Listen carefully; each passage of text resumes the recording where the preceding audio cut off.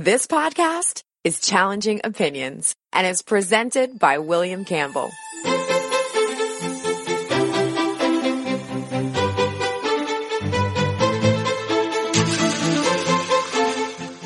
Thank you for downloading the Challenging Opinions podcast for February 11th, 2019.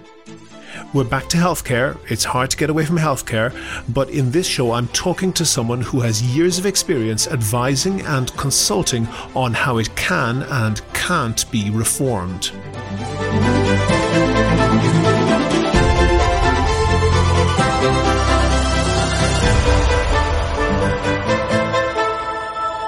Challenging Opinions is the podcast where ideas are tested. Whether you are left or right, conservative or progressive, devout or skeptic. What matters is the strength of your argument, not the strength of your voice. That's coming up in a minute, but first I want to say thanks to Ayomida Ologbenge and Christopher S. for signing up as patrons on Patreon since the last podcast. I really appreciate that, and if you can do the same, sign up to donate a couple of bucks per podcast or per month. I can promise you that'll go towards allowing us to put more work into researching and producing the podcast. I'll give details on how you can do that towards the end of the podcast. I was reading a piece called Unholy Alliance, Why Do Left-Wing Americans Support Right-Wing Muslims by Yasmin Mohammed. She's a former Muslim who, in her own words, ran away from the religious far-right world in which she was raised and made her way left towards values like gender equality, free speech and LGBT rights. And she continued, "Now, try to imagine the shock, betrayal and sadness I feel seeing fellow liberals celebrating right-wing conservative aspects of Islam. On February 1st, I was so upset over World Hijab Day that I spent the day in bed with a migraine. Hijab Day. Is there a Mormon underwear day? What about a chastity belt day?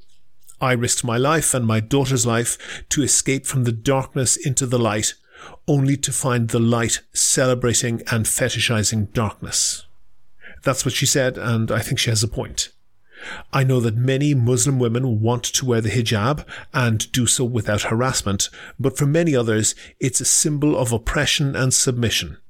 And, let's be real here, for many women, it's a bit of both. Now, I can sympathize with the feeling that women who don't want to leave the hijab behind, or don't want to do that yet, they shouldn't be victimized.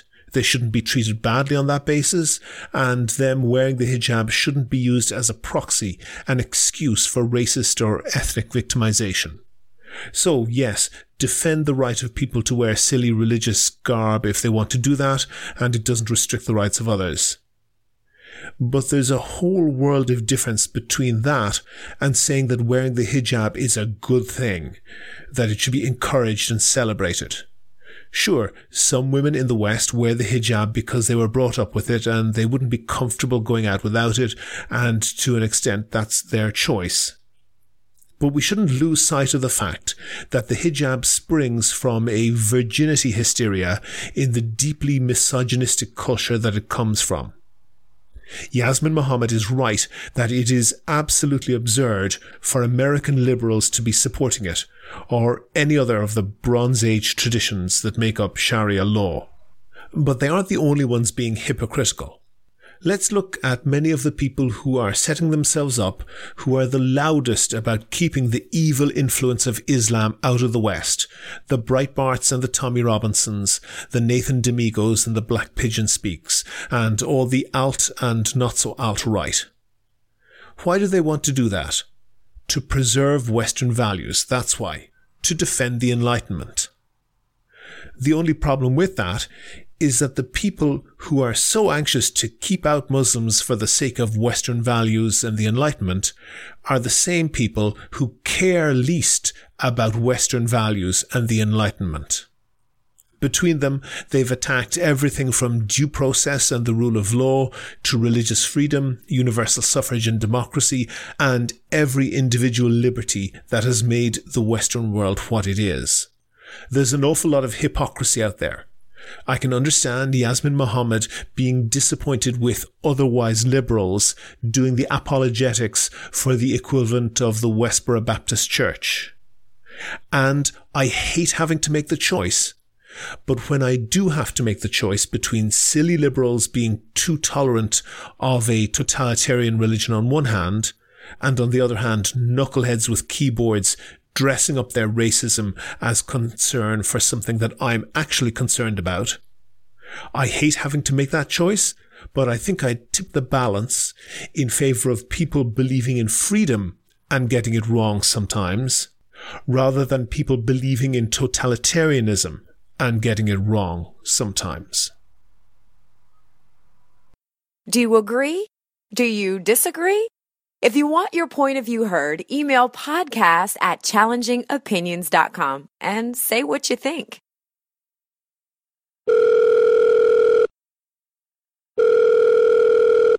On the line now, I have David Introcaso. He's a healthcare policy consultant based in Washington, D.C. He's worked for the House Majority Leader, Steny Hoyer, when he was the House Majority Leader, and at the Department of Health and Human Services. And he's consulted for the American Heart Association, the American Public Health Association, and the United Health Group. And he's also taught as an adjunct professor at the University of Chicago and George Washington University. David, the issue of Medicare for all has come storming onto the political scene. What do you think of it? Sure, thank you. Good question. The reasons why proponents are arguing is because our system has failed in numerous ways, least of which is there a significant percent or a number of Americans who have no health care insurance right now. That's about 30 million, so that's 30 million of those under the age of 65 or who are not eligible for the current Medicare program. So the idea would be this is by way of having universal health care. It would be single payer. The government would pay providers, and they would likely be for-profit private companies. So we wouldn't lose the private sector. Probably saw Senator Harris, who announced her presidential campaign, said, in some ways implied, although evidently she didn't mean it specifically, that would get rid of commercial insurance, although I think that's unlikely. But the idea would be if we had Medicare for all, everyone would be covered, and because we'd have one payer, it would be more spending efficient, because right now we spend a substantial percent of the Medicare dollar on administrative costs, which were largely wasteful, and they are as high as they are because we have so many different providers. It's very administratively burdensome, and we know the Medicare and Medicare programs as they're run are extremely more efficient, spending efficient from an administrative perspective. Is this really a quick and dirty way of moving the U.S. healthcare system into something that approximates to, that has some sort of semblance to the Western European system, where you pretty much have state-provided healthcare available to everybody? Absolutely. In fact, we're the only highly developed, industrialized country in the world that does not have universal coverage. So it's hard to believe or fathom how it is that every other highly developed, say, OECD country can do this, and we're unable. It's beyond understanding or explanation. Now, of course, how we do it matters, and that's where likely, if we get down the road, where the fight's really going to be had, exactly how we do it. Okay. In the UK, they probably have the most socialized system in the sense that pretty much all hospitals are owned by the state. Doctors, nurses, all the various staff are state employees. The NHS, the National Health Service, is one of the biggest employers in the world. It has about 1 million employees. But as I see what people are talking about Medicare for all, is they're sort of saying that the government would pay, but they would contract out the provision of services. So you wouldn't really have doctors being state employed. They would be still employed by private entities, and hospitals would be private entities. Are you sure that you would get rid of all those extra costs that Americans are paying for healthcare if you still had all those private companies in the system? Well, they would have to become more efficient because, again, there'd be no variation in reimbursement. So right now, of course, Medicare pays through, say, DRGs, prospective payment to hospitals. Hospitals are able to negotiate with commercial or private payers, 200-300% of Medicare. Mm-hmm. So you get great variation in spending or the amounts reimbursed. That would all go away. So if a commercial plan wanted to contract with the federal government and be paid, they'd all get paid the same. They in turn would hire, their network of clinicians. You'd see more uniformity in their salaries. As a result. But pause on that for a minute, David, because clearly the theory here is fairly reasonable. That if you've got a big purchaser, they have more purchasing power and they can negotiate a better deal with the supplier. But that doesn't always happen in reality with the government, because, for example, you have, military spending, which seems to be almost the model for this Medicare for All, that the government pays huge amounts of money in order for private companies to supply, in one case, military hardcare, in the other case, healthcare. There's no real evidence that the government gets very good value for money when they're buying military hardware. In fact, there's a lot of evidence that they don't. Are you sure that the government have the skill set to use that negotiating power? Well, first, let me back up on the NHS. So there is a fair amount of private commercial participants in UK healthcare. So, for example, Spire hospitals. But that aside, part of you make a good point as it relates to analogizing to the military, and each industry has its own uniquenesses. The military, of course, certainly a high barrier to entry, right? I mean, not everyone can build a F-35 or whatever up to in fighter jet technology. So there's not a lot of competition. Not too many firms can build these extremely high-tech military weapons. Mm-hmm. Less the case in healthcare. So I would think it is a legitimate concern or worry, but I would say they're not exactly on the same comparative playing field, the defense industry and healthcare provisioning. Now, maybe in some extent, when you get into very limited subspecialties where there aren't very many clinicians with that training, but we're talking primary care, nursing care, other types of care provisioning. I think there'd be a good deal participants in competition. Okay. One podcast that I did about a year ago, I talked to a libertarian economist called Yaron Brook, and he was very much against government-controlled healthcare. And he was brave enough to go in front of a British audience and say that they should abolish the NHS. I don't think he was received terribly well.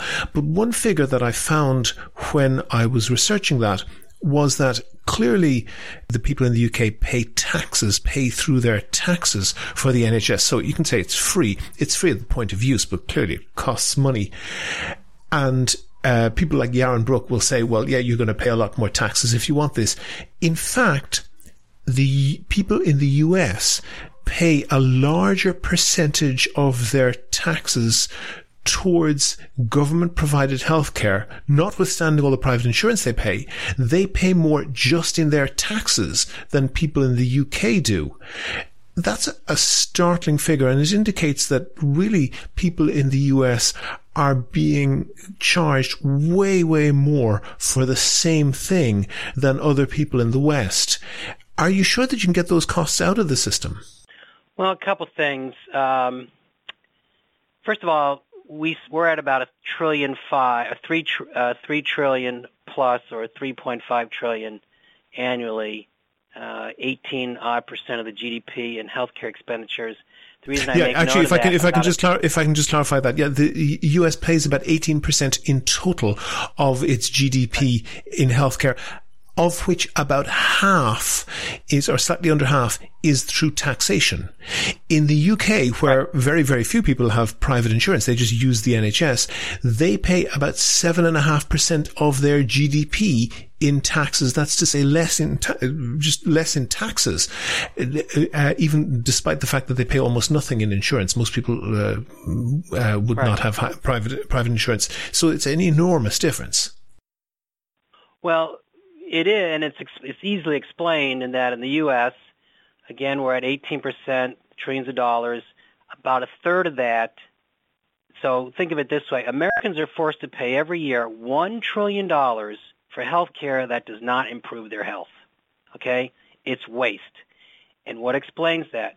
The system is overbuilt. It's overcapitalized. We have too many hospitals. And why do we have too many hospitals? Because it's easy to make a profit. Second issue, compared to the UK and the rest of Europe, although it's a bit different for primary care docs, but our physicians or clinicians, and this is not popular to say, but compared to like countries, our physicians, particularly specialists, are paid much higher than their colleagues overseas. Now, of course, the immediate response to that is they pay more in liability insurance, although if you take that variable out, they're still paid substantially more. Again, it kind of goes against the accepted wisdom that the private sector is much more efficient than the government sector. Is there any particular reason why that maxim, which is usually true, but it doesn't seem to be true in healthcare? Do you know why that is? Profit. Look at. Yeah, but if I was selling lawnmowers or any other product, I want to make a profit as well. Why is it that in the private sector does so badly at delivering value for money? If I want to get a hamburger, I can get it for very, very cheap, and I can have a great choice and so forth. Right. That's the difference. You can evaluate. The consumer can generally, or all consumers can generally evaluate the quality or value of a hamburger. This goes back to Ken Arrow's infamous December 1963 essay about asymmetrical information and why healthcare is different. The average consumer in this country has no idea the value of healthcare. When you say asymmetrical information, how can you translate that into English for the listeners? Sure. Well, that's the phrase he used, so thank you for that. So basically what he said, it's asymmetrical information, which is the physician has all the information, the patient has little or no information. So you go to buy a car, there's a lot of data online, you can make a reasonably informed purchasing decision. When you go to a hospital and you need a certain surgical procedure, it's very complicated, you didn't go to medical school, you can't comparison shop because, again, although we're now requiring hospitals to post their charges, we'll see how successful that is. But the bottom line is consumers cannot, they don't have the ability to, and you use the magic word value, they're unable to determine or ascertain what provider gives or could provide them the highest value. Outcomes achieved relative to spending is the definition of value. If you try to calculate that in healthcare in this country, good luck. It's almost impossible. I, for years, have argued in letter writing, in comments in response to the proposed rule for the Medicare program, that it needs to start, now it's not easy, but it needs to start measuring for value. And again, the classic definition, outcomes achieved relative to spending. Sure. So essentially, how much money does it cost you to save one person with X type of cancer or whatever compared to some other country? But there are so many types of cancer and so many variables that it becomes impossible to measure that reliably. Well, it can, but let's just talk about high-cost, high-volume procedures and the classic in Medicare hips and knees. We do a massive amount of hip and knee replacement surgeries in this country. Why? Well, because they're very profitable, and many of them, absent fracture, are what are called preference-sensitive conditions, meaning you go in to see a surgical orthopedist, and he says, they're having too much pain with that hip. Let me change it. You'll be up and playing tennis again. Mm-hmm. It's a subjective decision. Those surgeries are, again, very profitable, but it's very difficult, if not impossible, for you. And keep in mind how many surgeons do these procedures. It's a vast number. You'd be hard-pressed to figure out which one produces the best outcomes. So you can work out, because money is countable. You can work out who does it cheapest, but it's very difficult to work out who does it best. Well, it's the ratio. I mean, should I pay $20,000 for the same pain I had before, or is it worth me to pay $30,000 for, relative to, say, patient-reported outcome measures for substantially less pain, say 90 days post-surgery? I'm losing the will to live already. I don't think I could even understand that much information. Well, the other issue is, think about it this way. How can you make a decision, these complicated purchasing decisions, when you're lying on a gurney? And keep in mind also, most people who need serious medical care are seniors, right? Mm-hmm. Aged people tend to be less healthy. A third of Medicare beneficiaries are cognitively impaired. Mm-hmm. So what's their capacity to figure this out? Little or none. And the one other issue that strikes me as very relevant here, that nobody's talking about, whether they're on the more free market side or on the more socializing the cost side, is that, and as one economist put it to me a while back, said that if the price of a good goes down, the price of the resource that yields those goods goes up and down accordingly. And I said I didn't understand that. And he said that if the price of gold goes up, the price of a gold mine goes up. There are gold mines operating in the US, which are essentially medical schools who charge, and people coming out of those schools are typically hundreds of thousands of dollars in debt. Mm-hmm. And that's money that is filtered through various pockets, but essentially comes out of the healthcare, health insurance, and out of the various state payments of the Medicare and Medicaid. The bottom line is that a lot of people, if healthcare costs are to be reduced, a lot of people are going to have to be told, sorry, your nice little earner isn't going to be earning you very much money anymore. The industry, the profession, the guild, whatever you want to call it, mm-hmm. It's in their vested interest, obviously, to limit the supply mm-hmm. of clinicians. It's basic economics. Not only that, in this country, we're unique in that physicians, clinicians, nurses, whomever, can practice anywhere they can receive a license. So we have a disproportionate number practicing in urban versus rural, and the old Econ 101 supply-driven demand. Not surprisingly, you have vast spending in Florida mm-hmm. because you have a vast supply of clinicians who all, of course, want to bill. Mm-hmm. But the bottom line is you want to get as large a risk pool as you can, mm-hmm. and that's one of the other advantages. If you had every American in one risk pool, in theory, and from that perspective, you'd have as most efficient from a statistical perspective and a per capita spending perspective as you can, because you would equalize the pain. Everyone would bear their share. And going back to the NHS, you probably know, of course, how did the National Health Service get created? It was after World War II. Mm-hmm. Everybody realized, well, look what we just did together. Right, we survived. 40,000 people died in the London bombings. Yes, and there was a sense of community that drove community, that. Right, and so with that thinking, they said we, as a group, it's a group activity. We prize individualism, but that doesn't work when you're talking about insurance products. Okay. If I might just try and repeat that in English, and you can tell me if I'm getting this right. The Sure. bigger the risk pool. So if you have health insurance, essentially that one insurance company, or more likely they might divide it down into subcategories of groups of insured people.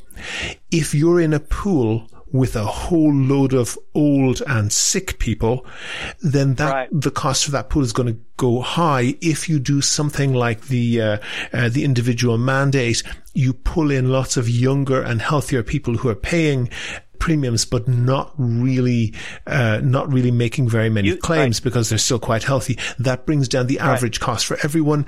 And if you make everybody, the whole nation, into one pool, then that averages that out across lifetimes, and it's also more efficient in terms of administration. Am I getting that right? Right, and I'll just add to this. The reason why you want young people who say, I shouldn't have to pay, or there's community rating and I'm paying too much, whatever, this is one of those issues where we all succeed together or we all fail together. And the reality is, the way it works, and this is just a fact of life, you pay insurance when you're younger, and you're not getting any value, back to value, because you're healthy, you're not consuming, you're not filing claims, right? You're the young invincible.